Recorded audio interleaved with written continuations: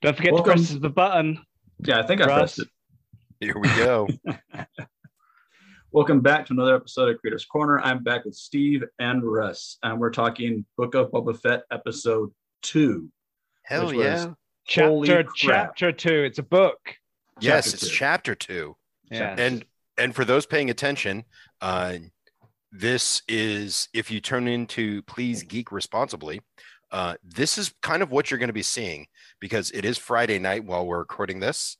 It is 8 p.m. here in California, and we all have adult beverages. Yeah. You can't Cheers. taste it. You can't smell it. Cheers. Can you hear it? I don't know. You can't hear a beverage. Hear the slip of Surprised the you can't smell it through the microphone. Although it would be nice to show off this beautiful Rush beer that I'm drinking Right? tonight. Yeah, and if no one understands what that means, then oh dear. It's Rush beer. It is Rush beer. It's officially licensed by Rush. And you I can't grabbed get some- it in the States.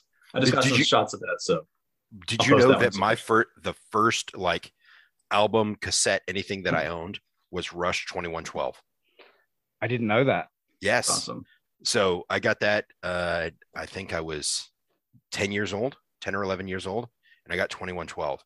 And like my parents started freaking out because my sister gave it to me, because it's got like the pentagram on the front of it and everything like that. Nice Catholic family growing up, and Yeah. then this, and I'm just like, it's really good music. Leave me alone. It's fantastic. So- music. And so it continued. Yes. Hey, anyway, back to chapter 2, Chapter 2. the tribes of goodness. Tatooine. That was wow.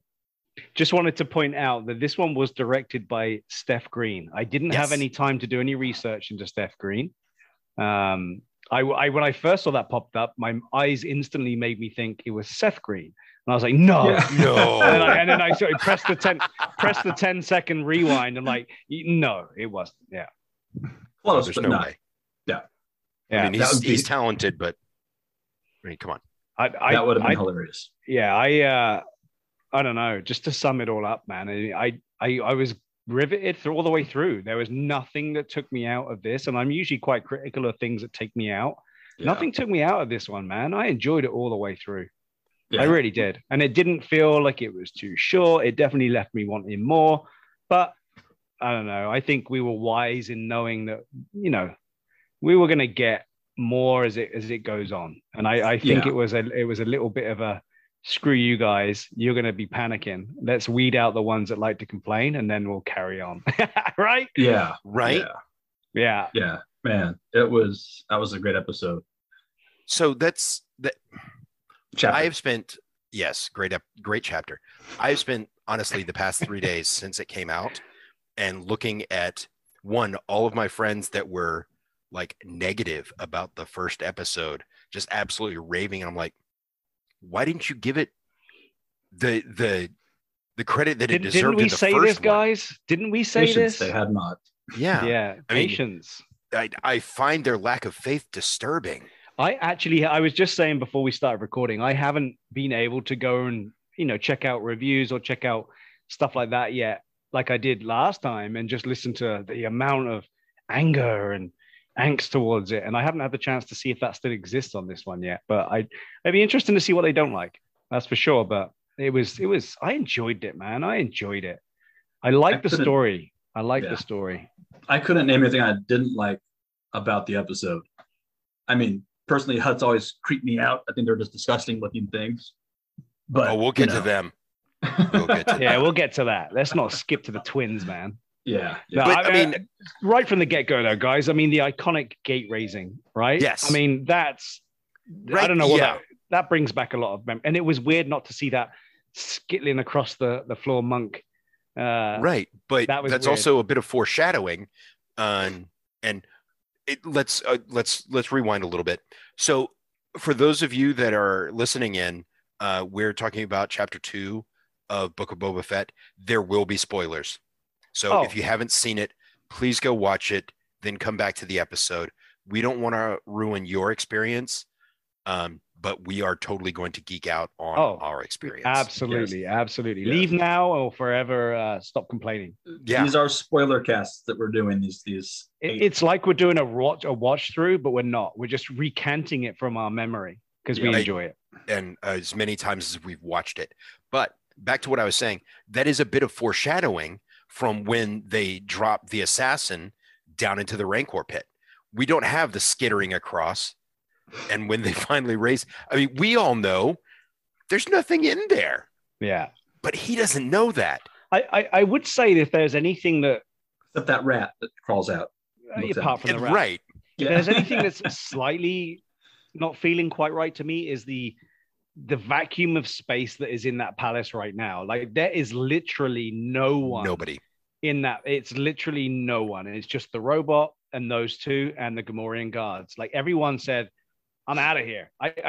I'm interested to know the demographic behind what happened there. Why is everybody who there's bound to be loads of leeches and they want to get onto the next guy and the next guy? Where did they all go? If you go back and watch Mandalorian, season 2, that where they teased the Book of Boba Fett, and he comes Bib, and he comes in and he shot Bib. There wasn't anybody there then. Oh, there was. Reese was there. He was behind there. There was people all behind there. They all went running and tried to get out of there. There was guys still hanging around. But literally now, Jabba had this big menagerie of things. Jabba had this, Jabba had that. It's a goddamn palace, if I'm allowed to say that word. But it's a palace. Say whatever you want. And a palace would have people, not just one torture droid. The torture droid is the only sadistic bastard that's left. Knowing that he's probably going to get some fun. That's the only thing that I would say as a slight, I'm confused. But that's it, and I'll stop there. That part doesn't confuse me. That actually makes sense because you've got, like you said, this vacuum of power.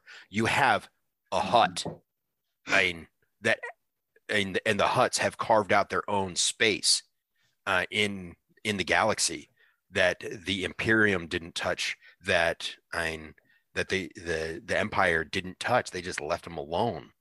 But Jabba carved out that space on Tatooine, and that was his palace.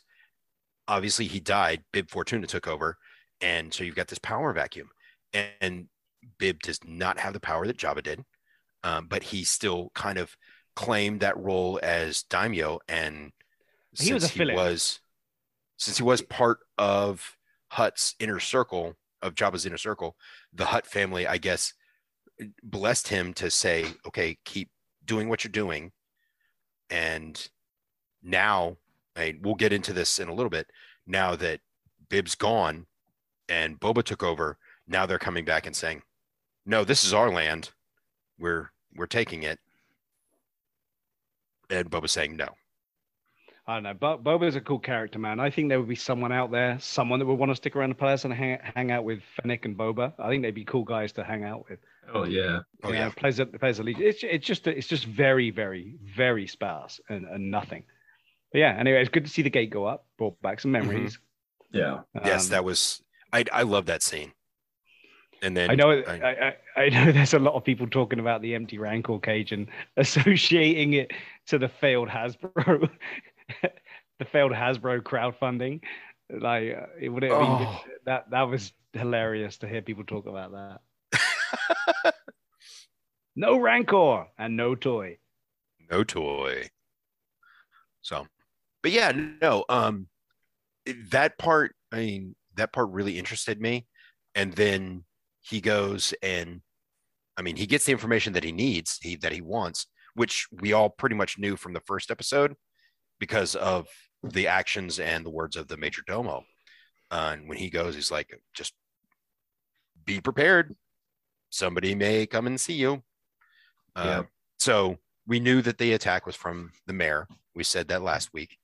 So we find out the mayor's behind it. So yeah, I'm wondering if the mayor had seen what was going on, heard about Bib being taken out, and he was the one who went to the huts and said, you better get someone here, because now this turd's trying to take over. He's just a bounty hunter. We can't have this. He has no honor. He has no idea what he's doing. Right. Sending the huts. Maybe that's what happened. Yeah. Did you notice who voiced the mayor? Rodriguez? Yeah. Yeah. Yeah. There's another nice little Easter egg there.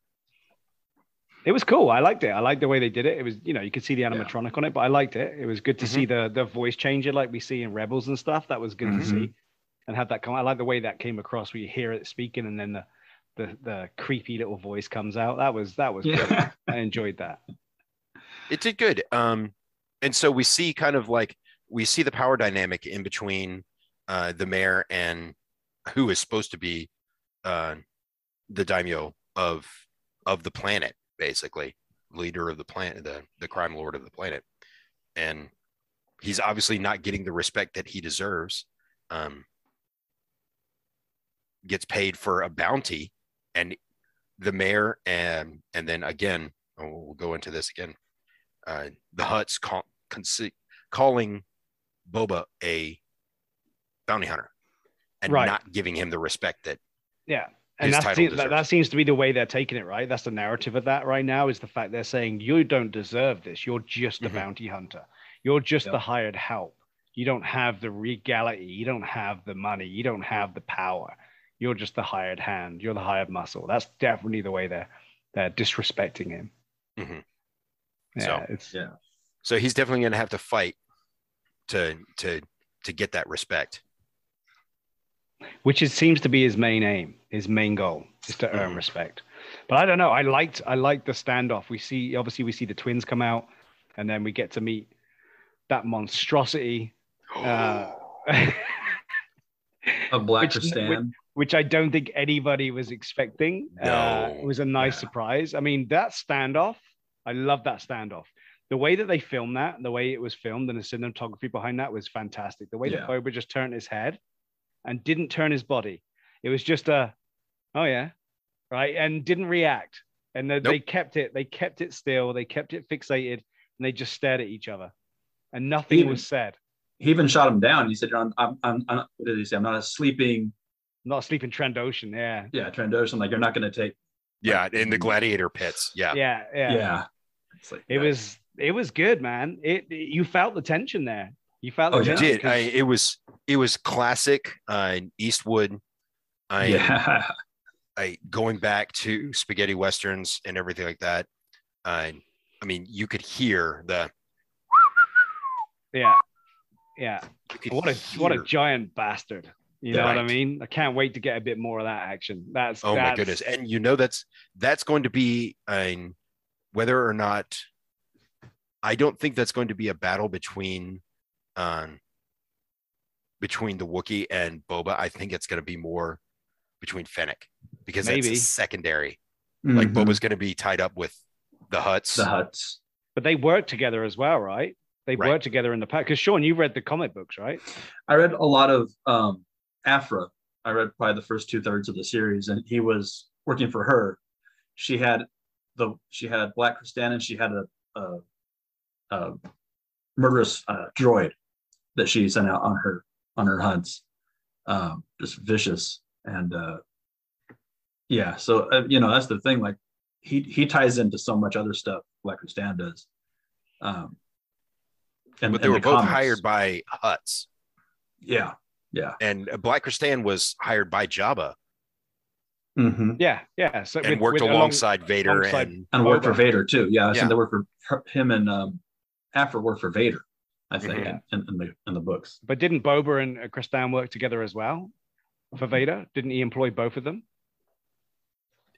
Boba went out to get Luke Skywalker, right? Yes. And I haven't read all the comic books. I mean, anyone who knows me knows I don't read very well. I like to watch things. So, Russ, have you read any of the comics, Russ, or have you just seen the lore? I have seen some of them, but as for Black Krrsantan and the Aphra arc, no. No, I haven't read any of it either, but I've heard the lore behind it, and I recognized him. I was like, that's not just a generic, like, let's give you a new Wookiee. Any Wookiee. Yeah, I've seen that somewhere. Where have I seen this? It's like the Close Encounters of the Third Kind. This means something. I know what this is, this mashed potato, but no, it was awesome when we saw him appear. The first thing, like, my youngest, Sebastian, he looked at me, he was like, Dad, didn't Boba on his original armor have like Wookiee braids. Braids. I was like, yeah, he used to hunt Wookiees. I mean, and that's how he made a name for himself, was being able to kill Wookiees. Yeah. And so I'm like, He yeah, ain't scared. He ain't scared of no Wookiee. nope. Yeah, I loved it. The standoff was great. The standoff said power. The standoff gave us not this, old injured man anymore. We got to see Boba for who he is, right? Right. So that was kind of cool. I did enjoy that reveal. Yeah. And all the guys that we see around in the place there, all the different costumes and stuff we're seeing a lot of Trandoshans. We're seeing a lot of Trandoshans. Mm-hmm. And everyone's been talking, are we going to see the other bounty hunters? Are we going to see Dengar? Are we going to see Bosk? Are we going to see the other bounty hunters anywhere? And I'm just wondering if we're seeing so many Trandoshans that they're bound to give us that reveal at some point of Bosk coming in.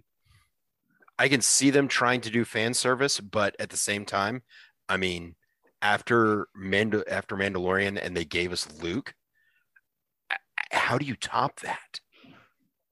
With Bosk and and Dengar. No, you do. Dengar No, you would do be with great. Cad Bane. Cad Bane. Yeah. Cad Bane. I mean, with everything that we're discussing, and if you're gonna bring back like a Cad Bane, if you're gonna bring back, not bring back, but if you're going to have a live action Omega brought into the series, I mean, now's the time that you're going to do it, especially if you're going to do a one series book. Yeah. Did you also notice in this one that when they went to the, what do they call it? The drinking place, the what's it called? What do they call it? The cantina? No, but it's not a cantina. They call it something else. It's like the sanctuary. When they go to the sanctuary, they didn't offer to clean their helmets this time. No, not this time. But he had just been there recently, and they did actually discuss that she was surprised to see him, that she was sweating. Mm-hmm. Oh, exactly. But you'd think that the greeting would be the same for the guy who's taken over, right? They'd offer to polish his helmet for him to make him feel at ease. It was this whole episode. I got a mix of like Clint Eastwood Western and Goodfellas, which I absolutely loved because like you can look at scenes like this in Sanctuary. It's like, have a seat at the bar while we get a table out for you. It's like everywhere we go, you'd snap a table and we'd be out front, and which is classic Goodfellas. And it comes back later on in the episode, but in this, it kind of felt like she wasn't ready for him. And she's like, go to the bar and have a drink while we get a table ready for you. No, she wasn't expecting him back in. She wasn't. And at that point she's like, shit. Yeah. I mean, because she's a pleaser, man. She wants everyone to be happy. She doesn't want to be on the bad side of anyone. But she's not ready because she would, I've worked in hospitality before, and it's like, no, you go, it's like, excuse me, just a moment. I'll be right back. You go, you toss somebody out of their table. Please come sit down.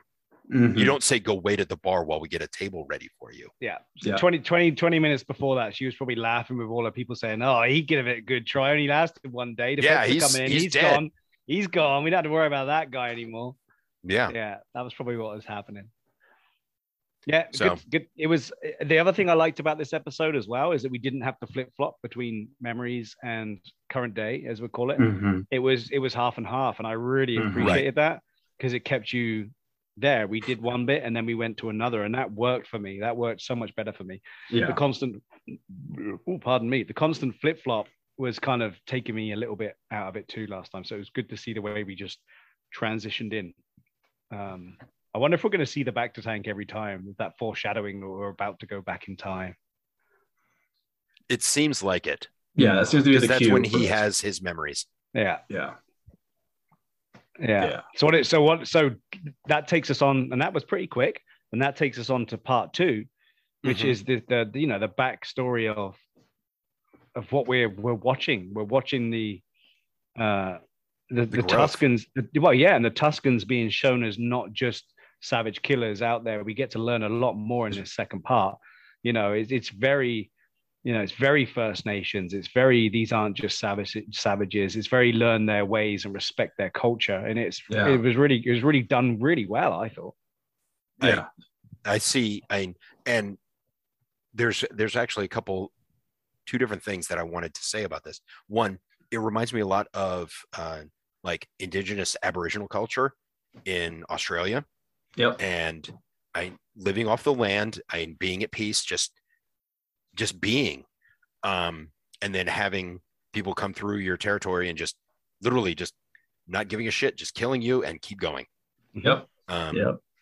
Yeah. I mean, sorry, go ahead. No, didn't I think Tim even said in the fight scenes in Mandalorian that they allowed him to use a lot of his cultural, like, his Maori stuff. Yeah. Yes. His Maori stuff. So, yeah. I mean, a lot of that, I was like, seeing it again. I'm like, wow, we're back to his kind of ancestral, letting him do his thing. Yes. You know? And his culture is just fantastic. And I absolutely love that they have maintained the use of vocalization as well as the hand movements with that were actually designed by the deaf actor that they brought on for Mandalorian. That they is basically cool. made their own language out of hand signs. So yeah, I think you're right there, Russ. I think there's definitely heavily into that First Nations, Aboriginal, you know, the first cultures, right, and the respecting of it and the learning about it.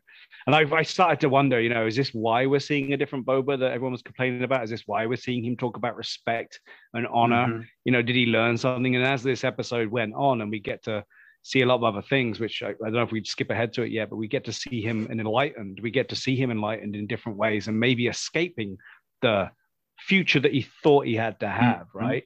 So maybe that's why we're seeing him trying a different approach than just following in what went before him, right? So that was kind of what he was destined to do. It seems to be drifting away a little bit. It's not just about the money. Yeah. Right. But then for the jewel here, which I did not even get on the first time round, was they went to Tossie Station. Yes, they went to Tossie Station. And this was a perfect opportunity, I thought. You had the biker gang there, right? You had all that stuff. I think it would be a perfect opportunity to have the female version of the biker gang, just a bunch of ready to go ladies called the power converters. And that's why Luke was going to Tossie Station to pick up some power converters. I think that would be brilliant. I think that would have been brilliant live action. Luke picking up the power converters at Tossie Station, but we didn't get it. But I loved that scene, man. Yeah. Oh my God, yes. Yeah. So, I mean, but again, you're looking at classic Western. Yep. You've got the outlaw bandits that are like making a ruckus and everything like that. You've got the lawful locals that are just in town having a drink. I mean, the two of them. The two of them. Do you reckon that's Luke's old mates? Do you reckon they're still going there drinking? I think we're gonna have to watch the uncut, you know, the edited scenes, the cut scenes, and see if they look familiar. It could be the only ones that didn't make it into the fight. They're the ones who said, "Fuck it, we'll let them fight that battle. I'm gonna stay here and have some spotchka." We'll have to look it up and see if it's them still. But yeah. Man, I love the fact they were playing that game on the table. Like, it takes you back to the Space Invaders in the tabletop game. It was so cool, man. That was so funny. So funny. But no, I've got to watch the deleted scenes and see how much of it they actually capture. I think that would be cool. Yep. But he was fierce, man. Oh, man. Yeah, and with a training club. He didn't even get the real weapon to, you know. He doesn't even have his scaffy stick yet. Yeah. He's just like, give me a rifle, give me my club. Yeah. That scene where he breaks the rifle off on the guy's head, and then he just stares at it as if to go, shit. And he's still so fierce. It's like, I don't care. I'm going to beat you to death with, you know, it's like chopping someone's hand off and then beating them to death with your stubby stump, you know, your bloody stump. He didn't care. He was so full of, you can imagine everything he's just been through. I bet he was channeling those goddamn Jawas. And he was going back to those Jawas that were beating on him and stealing his gear.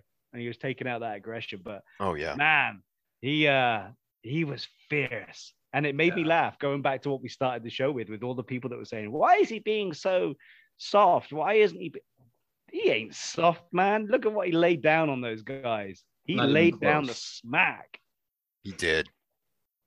And then he was like, you know what? See these speeder bikes? They're mine. Yep. Brilliant. Yeah. Yeah. I love I the don't know. first as they tear them apart. They're hitting them, pulling pieces off. Oh no, No. So I after that episode aired and people knew that I had seen it, people started like messaging me as like, so how'd that make you feel with the whole training montage? And I'm like, because I've got a 14-year-old that's starting to learn how to drive, doesn't have his learner's permit yet, but he's like getting behind the wheel. And like, oh, you're talking about the learning how to ride the bikes. Oh, okay. And that entire montage, I was just like, holy, I was laughing through that entire thing because I was like, as a parent of somebody that's learning how to drive for the first time, it's like, I can relate. Yeah, well, I've had a couple of the memes coming across from you, set to music, which are just cracking me up. Yeah. Oh man, the Vengabus musical gifs that are coming out is pretty cool. Yeah, and it was a good scene though. And the thing is, it's not like they're filming it in between. They're not showing one, then filming one, and then showing one, right? So they had all this planned out, and it just cracking me up. Everything we talked about last time we talked about this, and just the instant hate that people spilled, and then look what you get in episode 2. They filmed that shit ages ago, man. Like, cut them some slack, you whiny bitches. But yeah, I love the fact as well at the end of it, they're all out, they're all done. Those two are like staring at him. He says nothing. The barman says nothing. Nothing. He grabs the pint, takes a drink, walks out. It was brilliant. It was absolutely brilliant. I loved it. It was so cool. Yeah. And then we get into that whole thing you were just talking about with let the comedy ensue, I think is what Ali texted me when we were watching it. Yes. You knew you were going to get that montage of fun. Yeah. It was It was because, I mean, again, we're talking about Disney here. It can't all be like beating people, like cracking their skulls and breaking rifles over their heads. No, you've got to have a little bit of levity in there. And I think they did it in the best way possible. When you're introducing an Aboriginal culture to technology that they are unfamiliar with, holy shit. I think the best way I heard it put was, Thomas Edison was like a genius, but if you went back in time and showed him a Roomba, he'd shit his pants. A Roomba. Right. That's your example of blowing the mind of Edison, is a Roomba. I mean, from what he started, forget having a computer in your pocket, I mean, really. No, I'm just fucking with you. Yeah. I know. But no, I absolutely loved it. And he trained them and did a great job. And just the constant jumping back and forth. And him and the Tusken falling off. And then we finally get to the epitome of the Western movie. Oh, the train raid. The train heist. Yep. I mean, it's not really a heist. It's more of it's taking over, but it's a raid, man. It was so good. And it was nail biting. I don't think I've ever seen something so well done that because normally when you're watching those sort of things, you're like, oh God, just get on with it. You're going to drag it out, like pull the lever already, right? That's usually what's going through your head it was so well done. It was. And even seeing the Pikes, I was like, the Pike Syndicate, I mean, live action. Oh my God. Yeah. Which gives me, again, another tie into Clone Wars, which is going to tie into Bad Batch, which makes me think that Omega is going to be showing up. But yeah, no, I mean, it was absolutely wonderful. And like the use of like the movement of the train with the opening of the hatches and everything like that, using cover, moving in. And then when they're finally at the last one, and then that one Tusken just jumps in the side. Oh, it's and they're shooting out the top, and then you just see one get pulled down. Yeah. get pulled down. It's Well, like, that's that lady, right? That's the lady trainer. That's the Yes. the badass Tuscan lady. Mhm. The way she pops up, though, you're right. She popped up, took a look around, popped down again, then another one's gone, another one's gone. Yeah, that Yep. whole scene of her jumping off the bike and in was super oh, fantastic. it was amazing. I and- mean, we've got a big fan of Solo here, right? Yes. Yeah. So compare that train heist or train raid to the Solo one, and it is I mean, night it's and yeah, day. 100 times better. 100 times Yeah. better. 1,000 Yeah. times better. Yeah, absolutely. Just so nail biting. Yeah. I wasn't nail biting at all during the No. one Solo. No. There was, I mean, during the Solo one, I will say when Chewie is hanging off the side of the train, and they've got to get him in before they hit the side of the ice wall. But you know that, I mean, You know he's It's gonna Chewie. live. It's You know he's Chewie. gonna Chewie, live. I know. Yeah. You know he's not going to lose an arm. You know he's It's a not going to prequel. lose a leg. I'm gonna say the same thing that Seth MacFarlane did in something Dark Side. Listen, we've got 5 out of the 6 main characters on the Millennium Falcon right now. I think we're gonna be okay. Yeah. yeah. It was it was good. It was good. And even the driver of the train I was impressed with. The way they did the robot was fantastic. yeah, droid, that yeah. droid, Yeah. and then he bailed scuttles off. and then scurried across the desert. That was freaky. That reminded me of what's his name, Grievous. When you see Grievous bail Uh-huh. and then his arms pop out and he goes scuttling off like the crab. That's what it reminded me of. That's That's the cool. thing. When I first saw him, I was thinking DJ Rex. Yeah. And I was just Uh-huh. thinking of this, I mean, like in place, like mounted pilot that was there, that was turning all these, and then he hops up and bolts. Yeah. I'm like, yeah. you're not good. supposed to do that, dude. So good. So good. Yeah, I was really impressed with that. Like I say, and then we're 3/4 of the way through, right? Where Yeah. Yeah. it was gripping. It was good. Yeah. And it was I only mean, an hour.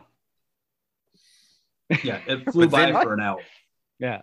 But then we get into Boba, I mean, becoming. We learn, I mean, he starts to learn about himself and he goes on basically a vision quest. That was very Native American to me. Like, yeah. Yes. it had that symbolism. It reminded Most me native- of that. Yeah, a that lot of scene from, Aboriginal tribes. Mhm. Yeah, it reminded me of that scene from Fanboys where they sat around the fire. it's Oh, humping. man. It's humping your leg. Straight up. It's a lizard. I will let it guide me. Quack. Oh, shit. Yeah. Yeah. Did you get an instant COVID test reaction? I think I flinched with him. I'm like, oh God, ow. Yeah. No, Yeah. I got an immediate holy shit, Star Trek. Star Trek. Yeah. I'm not up on Star Trek, so I didn't get that one. So, you gets a lizard up the nose in Star Trek. It's the what is it? The Tandorian slugs. Okay. And yeah. It's, I thought it's it was a basically little- like a small insect with pinchers and a long tail that goes in and Yeah. wraps its Gotcha. Ow. I haven't seen that wraps one. its but I tail around gotcha. your brainstem and makes you tell whoever whatever. I'm still trying to figure out what the lizard did to control him. Did it like take a huge Whether it's whiz? chemical or Is he got chemical whiz and it's LSD whiz or something like that? And he's Like just a psychedelic drug kind of thing. yeah, or is it just like licking a toad, but it gets up inside and you can't stop licking it? Maybe that's what it was. that was my first thought. Yeah. Yeah. Was it's in But that it- sinus cavity? But was that spice that he blew in his face? Was that like the spice that they found on the train? Because we obviously talked about the spice. Because you see him flick the spice and the lizard's like, hell yeah, I'm in. Yep. So it's probably junkie lizard. And he just sends you on a trip. But that was kind of cool. I haven't picked it apart too much, the trip, but that's what I was saying earlier. It seemed to be that he has found another journey during that Mm. trip. Did you, Right. I mean, what's your views on the trip? Did you guys kind of analyze it at all? And all the vision that you saw? So what we saw was a lot of flashes, and then the main ones were the flashes of him inside the Sarlacc. Mhm. And then we see him grabbing out, and he grabs whatever he can. branches, trees, whatever, but he's being enveloped in the Sarlacc. But he grabs out and pushes so that way he can get the branch that he eventually brings back. Yeah. I went a little bit deeper with this. I was seeing, when we've seen in Clone Wars, I think it was Clone Wars. Yeah, it was Clone Wars where we see the younglings go off to find their crystal, and they go on this journey to get the crystal, which then goes into the saber, right? And it's their choice to pick that crystal, and the crystal talks to them. And I kind of got that feeling when I was watching it. Like, this is the kind of the same thing, because he then picks his branch, comes back with his branch, and now that becomes his weapon. That's kind of the way I've seen it. But then I also was looking at the thing that stood out pretty clearly for me was we see the flashbacks to him looking into the helmet of Jango's helmet. And before, when we saw the flashback, we saw the young Boba looking back, right? But now we saw him and we saw his struggle in there. And that's what made me think, is he rethinking, I don't want to be my father? Same as what we saw with Luke, when Luke went into the forest on Dagobah. So maybe I'm probably overanalyzing it, but to me, I felt as if that was a switch that's now making him go out and be something different, which is why now he's looking for respect rather than fear from people. I don't know. Might be too deep. That's something that, I mean, with as esoteric as that scene was, they are not going to leave that alone. I've got a feeling they'll probably explain it in further episodes, and he'll come out and say, hey, I went and did this. This is what I saw. This is why. Because I mean, even then in Empire, when Luke's on Dagobah and he cuts off Vader's head, and then the mask comes off and it's Luke in Vader's helmet. I mean, that really, I mean, it's like a dead point in the movie. Like the movie loses all momentum at that point, and you lose the audience, and it's just like, so where do I take this? I think over the past 40 years that Lucasfilm and Disney has seen that, okay, we need to kind of explain this. We need to go back and talk about this. I've got a feeling they're going to discuss it and let us know what exactly happened. Maybe. Yeah, I think so. It's got to be something like that, because there is definitely a different side to him that he's trying to do. It's not like his normal approach. You can tell he's trying to, because we've seen now from this episode, what's still inside of him is that killer instinct. What's still inside of him is the young Boba that we've seen from Clone Wars that wants to be something, but he's just a kid, right? He's trying to learn from the best to be the best, right? That's the Boba that we saw in Clone Wars. So maybe he's still trying to get that respect to be that way. I don't know, but yeah, I think. Sorry, go ahead. No, I think you're right. I think we're going to get more of an explanation, hopefully, for that. But I also think that beforehand, the reason that he was able to go on this vision quest was he already made the conscious choice to help the Tuskens. Like he wasn't doing anything for himself. There was nothing in it for him. He wasn't gaining money. He wasn't gaining notoriety, nothing. He just saw these Tuskens and these kids getting shot for no reason whatsoever. No reason, aside from being there. Aside from just living where they were. Yeah. Then he goes back. He takes over the train and lets the Syndicate know, hey, you have to pay tribute to come through here now, but you're also now protected by the Tusken people. You can walk freely. As long as you don't mess with us and you pay us tribute, you have free reign. Yeah, and any deaths is going to be repaid tenfold. Definitely. And he does make that statement. This land belongs to them. It's their birthright, which is kind of cool. And then we get that whole chat that they have back in the tent, right? Where he says, and I didn't know that Tatooine was once covered in water. That's news to me. I don't read, so I only know the movies. But yeah, that was news to me that Tatooine was once covered in water. But it was good to have an explanation of there are many tribes, or we kind of figured that out. We know there's going to be many tribes, but then they said that some of them just mindlessly, they just mindlessly kill, and that's how they survive. They don't care. You take it from me, I'm taking it from you, and that's the way they go. And then he discovers that this tribe isn't like that. This tribe is about something different. But then they did kidnap him and beat him, get the kids to start beating him. So not sure what their mantra was with that, but kidnapping slaves and beating them, they're not obviously all super, super nice. But yeah, he definitely got his way in for sure. Yeah, there's a switch there somewhere where they changed from beating him to liking him, and maybe it's that he saves the kid with that monster you hated, I mean, a lot of it could be that they don't trust off-worlders whatsoever because of what we witnessed. Because when they're just chilling out, picking the pods, they start getting blasted by people coming by because they think they're all savages, right? Yeah. Which has been said. That's fair. And now they've made it clear that they're not all savages. So if an off-worlder's there, well, you don't get away, buddy. You're now my imprisoned person, and you're going to work for me. I guess that's probably what it was. Well, and then Boba made it obviously clear that, he's going to stand with them, and he's going to protect them. Like he showed it in the first episode where he saved the kid, and now in this one, he's actually gone out of his way. Like he went to Tosche Station on his own, to go protect, and go take care of some people, some bandits and everything like that. Then he also went and took care of the train, gave them a plan, didn't go out and do it on his own, trained them, taught them how to use technology, and is now showing them, hey, we have a way forward working together. Yeah. Yeah.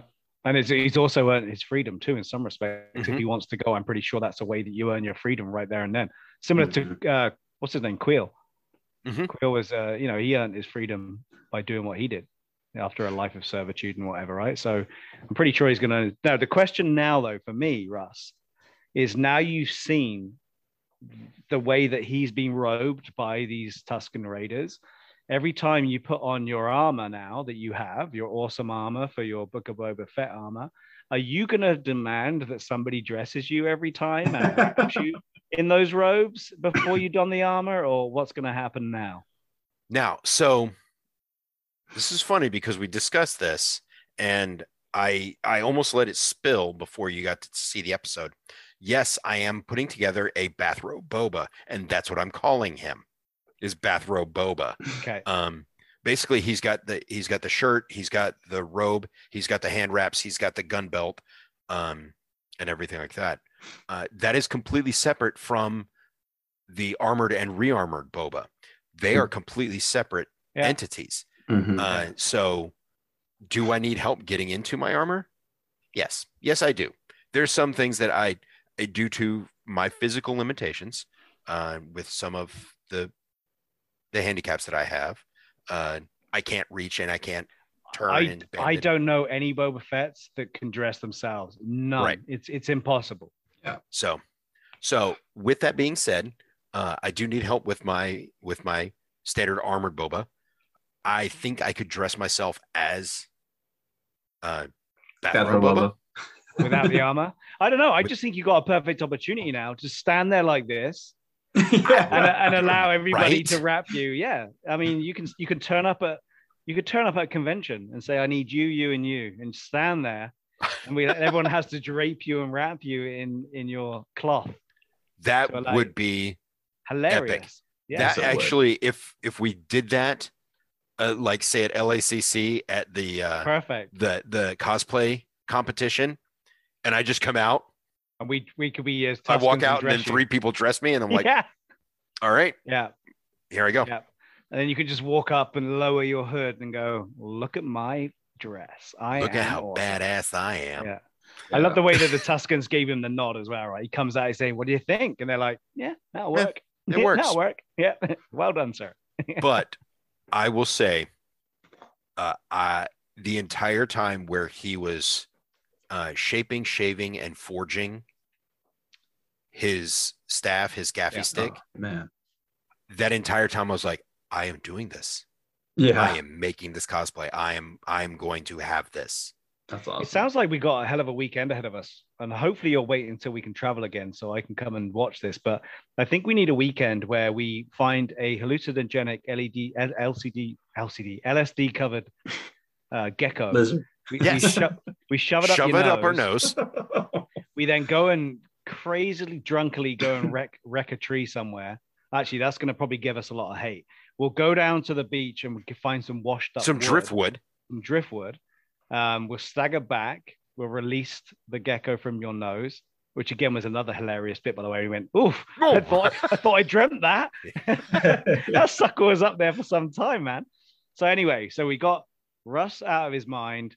We found some driftwood.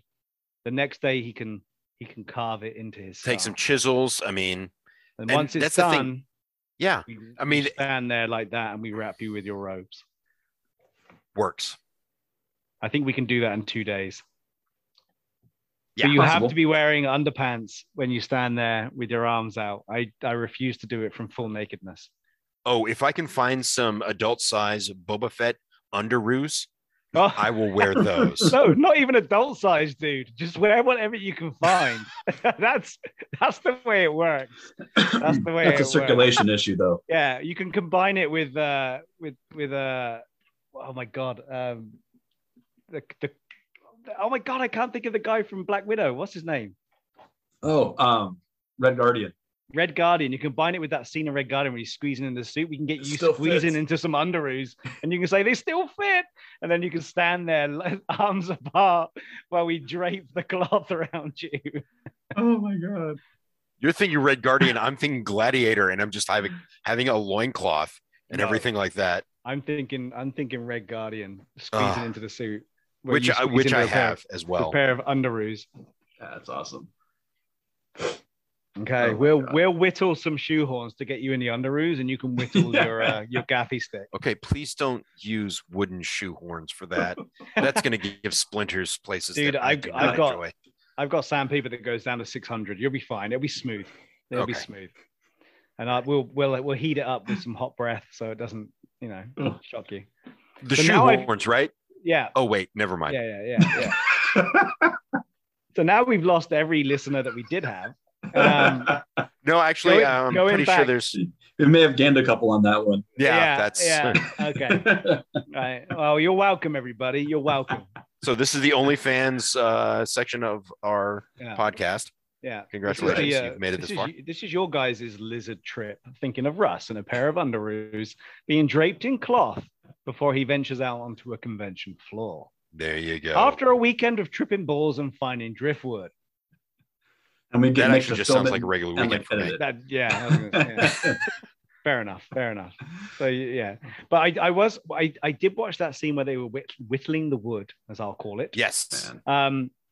They obviously walked for a while to get to the random whittling station, right? That obviously is where they whittle. I love this word, whittle. They whittle away their toothpicks for the Banthas, which is again their weapons. So I was thinking, is this significant? Is this a poignant place? I suddenly had to watch again and say, is this the wreckage of where they found him? Is this the barge? Mm-hmm. And then I saw the table. I was like, oh, is that an upside down carbonite cradle? Like for freezing people in carbonite? Is this Han Solo's upside down carbonite cradle?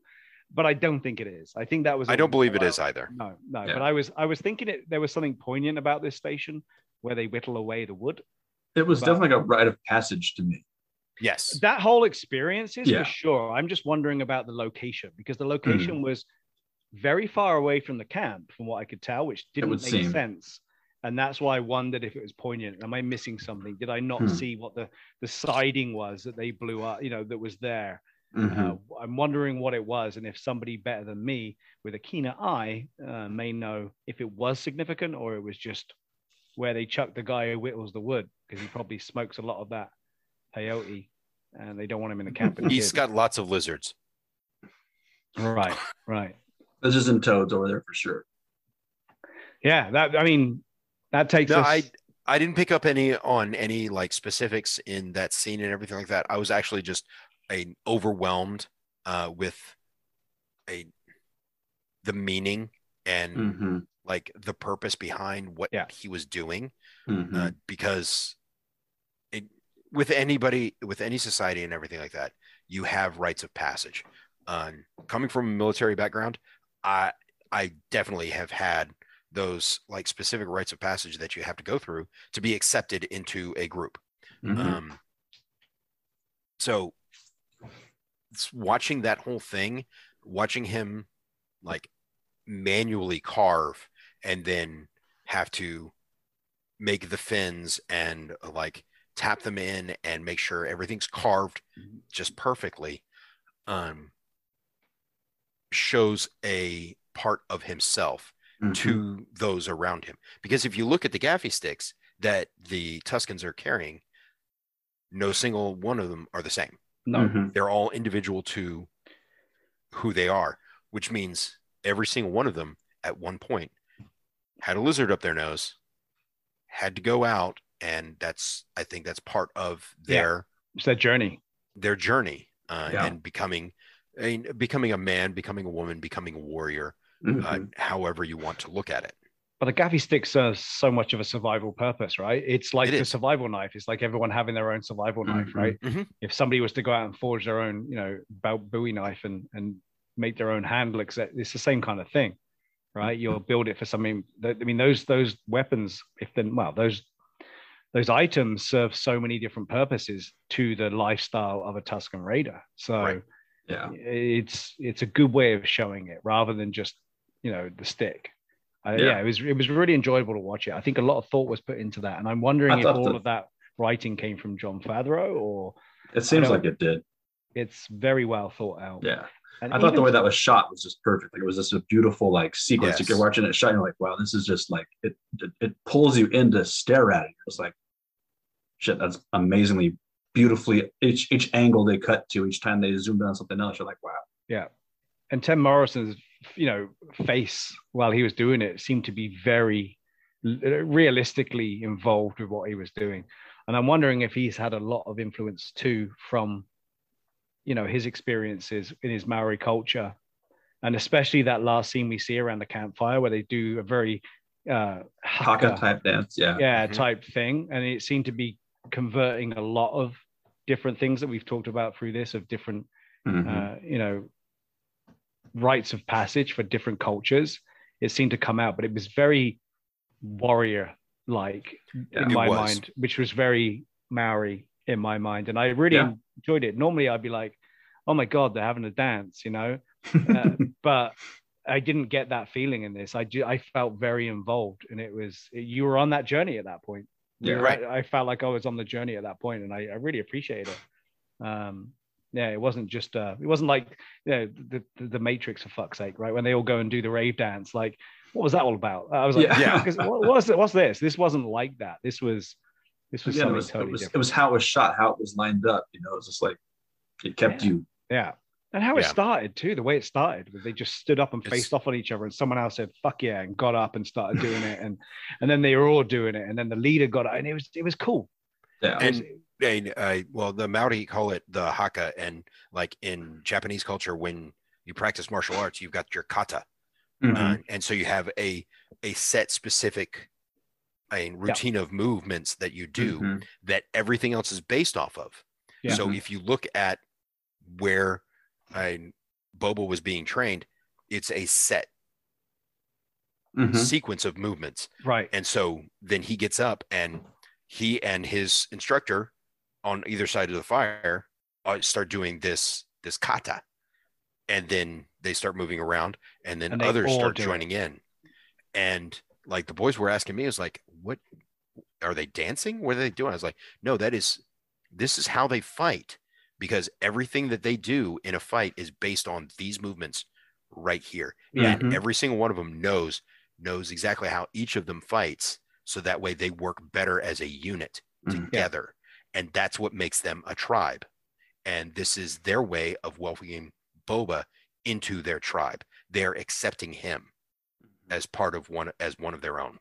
And by us reaching this point right now on chapter 2,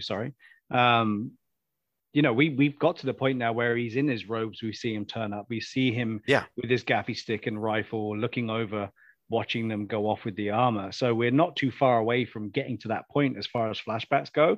So to me, it feels as if we're going to be concentrating more on the here and now and I'm sure we need to cover the meeting of Fennec when it happens. Is it that chance meeting in the desert where he then gets it repaired? And if so, who did he meet that gave him this technology, Mhm. because I don't think it's the Tuskens. They're not that advanced. Yeah. So, you know, Obviously, we know it's not the Pikes. no, we got to find someone else, which again goes back to who's it going to be? Right. Who's it going to be that has this technology at their fingertips to be able to allow that to happen? And I can't think of anything at the moment apart That could from be the medical Afra tie-in. I mean, she's not a right? scientist of that type, but they could make it that way for the show. Yeah. You know, Or is there's it no just way literally, are we going to get to see the medical droid that put Luke's hand on for him? Because that was all mechanical, right? And that Mhm. was just a medical droid. Right. So I don't know, man. I'm looking forward to that. I'm looking forward Yeah. to figuring out that tie-in. When do we get the tie-in? And then how Mhm. much are we going to get for real time? Like now? Are we Yeah. going to get 3 episodes of purely now? Because holy crap sticks, that's going to be a lot of stuff that we're going to get that we haven't seen yet. And that's exciting. Well, That's we've got exciting. that. We also have, his standoff with the Hutts. Mhm. We also have the Pike Syndicate that is somewhere in this. Yeah, they're not Mhm. going to just sit back and take No. that telling Oh off. God, no. No. Yeah. So we've got so many different aspects that are all going to have to be tied together at some point. And we do know from Mandalorian that, and we will go into season 3 with Mandalorian, but we know that they are good at tying up the loose ends, giving great fan service, Mhm. and moving the story forward. Mhm. If they know that Book of Boba Fett is just a one season show, any loose ends that are going to be left in it will be left for the next trilogy Mhm. to answer. Or the next season, of Mandalorian.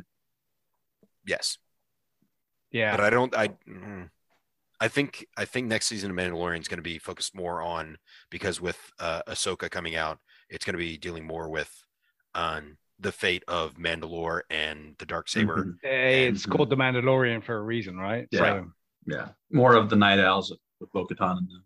yeah, Yep. we got the Darksaber's a key thing here. But Yeah. key thing here.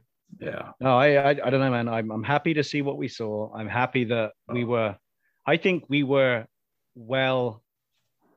I think we chose well with our direction of how we interpreted that first episode, and I Yes. think it came from a positive place, and it came from a place that I think we understand what we've been given as far as these people are concerned that are making this thing.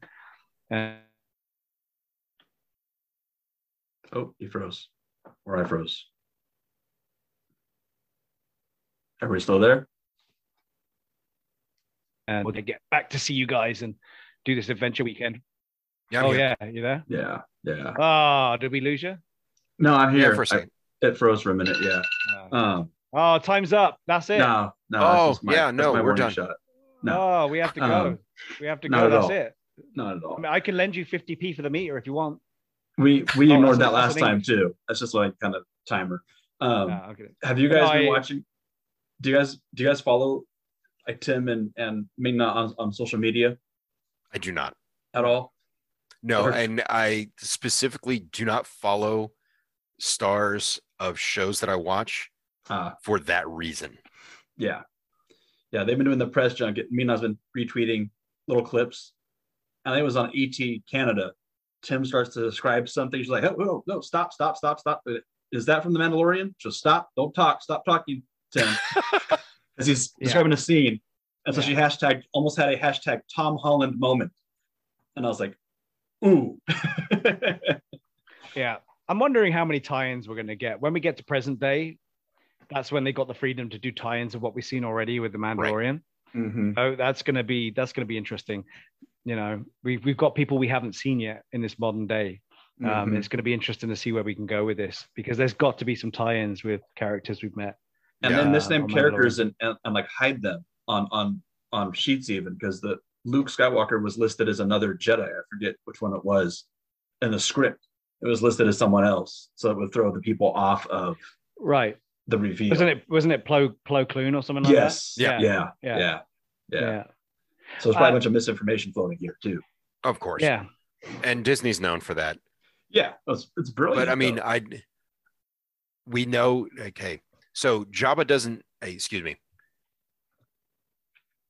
Boba does not know that the Jawas have his armor. He was still kind of out of it when they took it from him and they knocked him unconscious. He may know, but he doesn't know who. So, I mean, I would not be surprised if we see Cobb Vanth come up. I think you're right. And I think we're probably with what you're just saying there is he doesn't know who. And he's going to find out. He's going to do a journey. He's going to do a journey, and someone's going to say, "Oh yeah, there's a Mandalorian then in so and so in this town." Yeah, which is why we see him in that episode, just probably arriving. Right. Because how I was talking to Ali about this the other day, and I haven't gone back and tried to find out myself. What a lazy asshole! But how many episodes was it between seeing Boba first appear, watching the Mando go off with the armor, to the episode where he takes, because we have the Ahsoka episode in between. Is there another episode before? Is it just the Ahsoka episode? And then we go back to the Temple Mount and where Grogu is imprisoned into the beam of light, and we get to see Boba for the first time. Like, is it just one episode? It's just one or two. Yeah, just one. It's just one. Yeah, one or two. Okay, because that would make some sense, because he sees him going off, he follows, he gets to see that, holy shit, that's Ahsoka, like super badass Jedi. I'm not gonna do anything right now, right? But he's obviously with Fennec at that point too, but they're gonna back off and not get involved with a Jedi fight. And Boba's gonna know Ahsoka, right? Did they meet in Clone Wars? Doesn't Ahsoka know who Boba Fett is? Young Boba Fett? Yeah, I'm sure. So he's not going to mess with her. So there's no wonder that he stayed back and waited to the next episode. But he must have been following, and we definitely are going to get Slave One. Yes. In this series. So we have to find. Yes. We have to get to Anchorhead, if that's where it is, or wherever, right? So, it's exciting, man. I'm looking for. I'm honestly, I'm looking forward to seeing where the story goes, because, again, I trust Dave. I trust John. I trust their writing, and I trust their vision. Yeah. So. Yeah. It's everything they've done has been gold. So there's no reason that we shouldn't trust what they're doing. Yeah. That was great. I don't know what else I've got to add to it. I've got a couple of notes. I always like to write little things down to remind me of things to talk about when I watch it.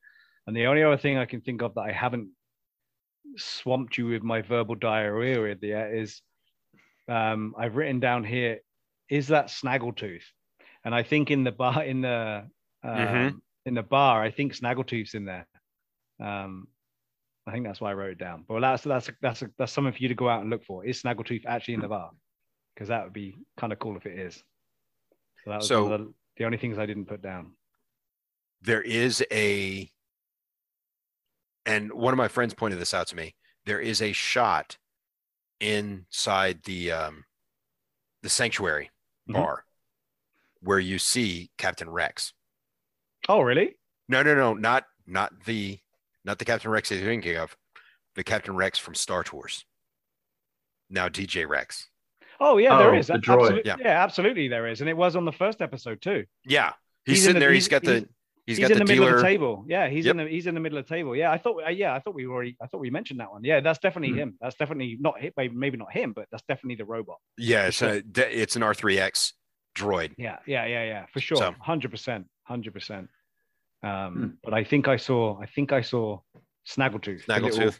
The little rat-faced guy, right? I think I saw him there.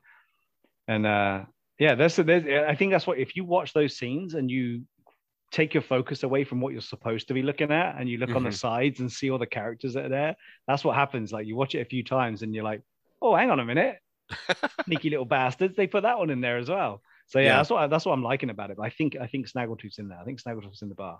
I'll have to go back and watch. Yeah, I'll try and get a still capture. One of the things I took a picture of though, which I loved, is in the end scenes, because it's all about the art at the end, right? I don't know about you. You can't switch this thing off until you've gone through all the art. And one of the cool pictures at the end was Boba in his robes and the Tuskens behind him, and it's album cover-esque. It's so good, such a good shot. I love that shot.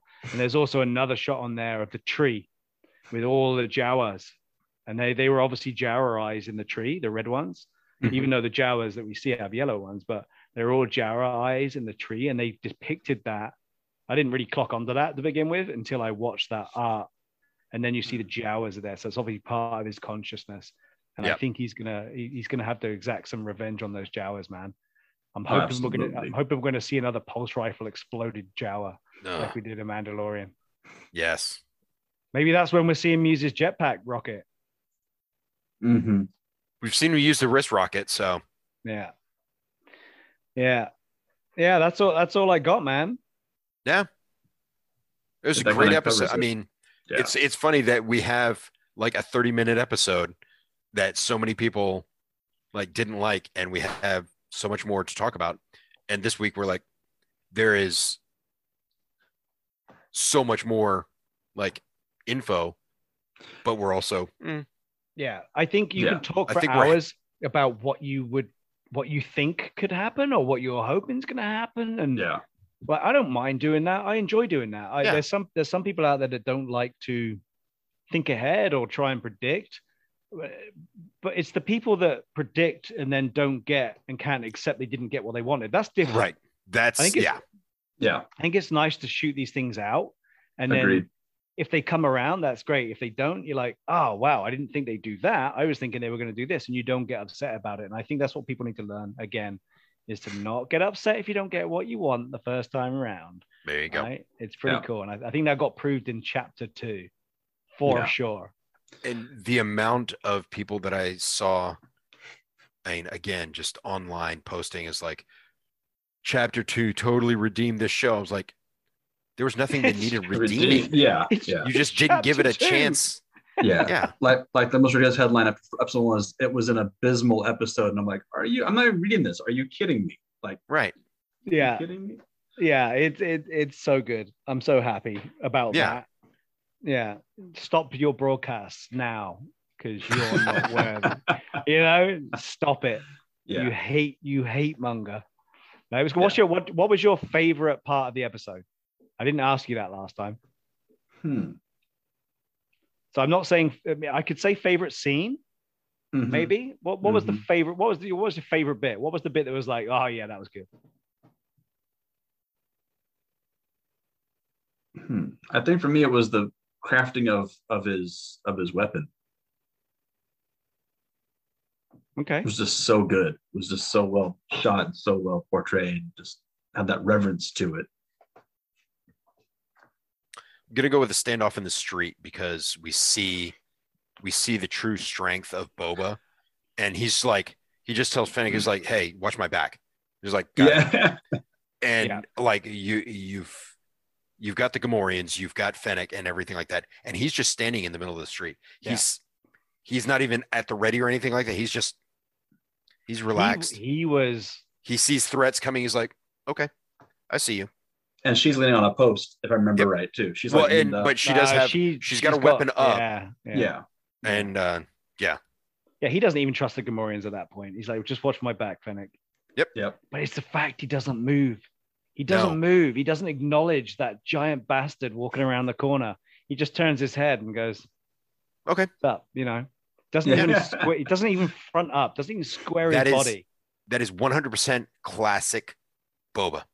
Yeah. Perfect. Yeah, that I would agree with that 100%. So in which case I got to think of something different.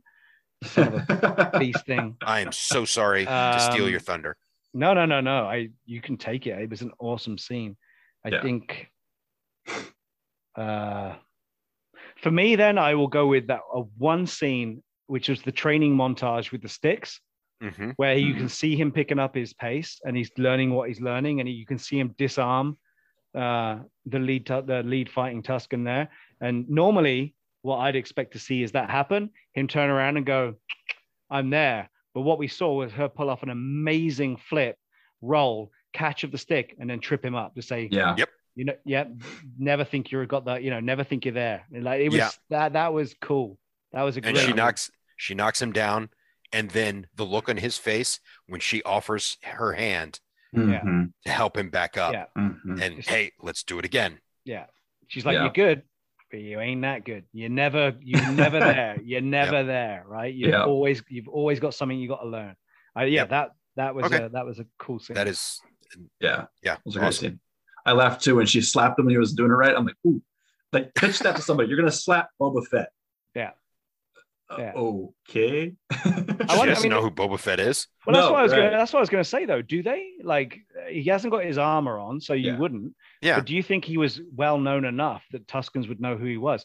Do you think he was one of those people that took pot shots to Tuskens in the past? Yeah.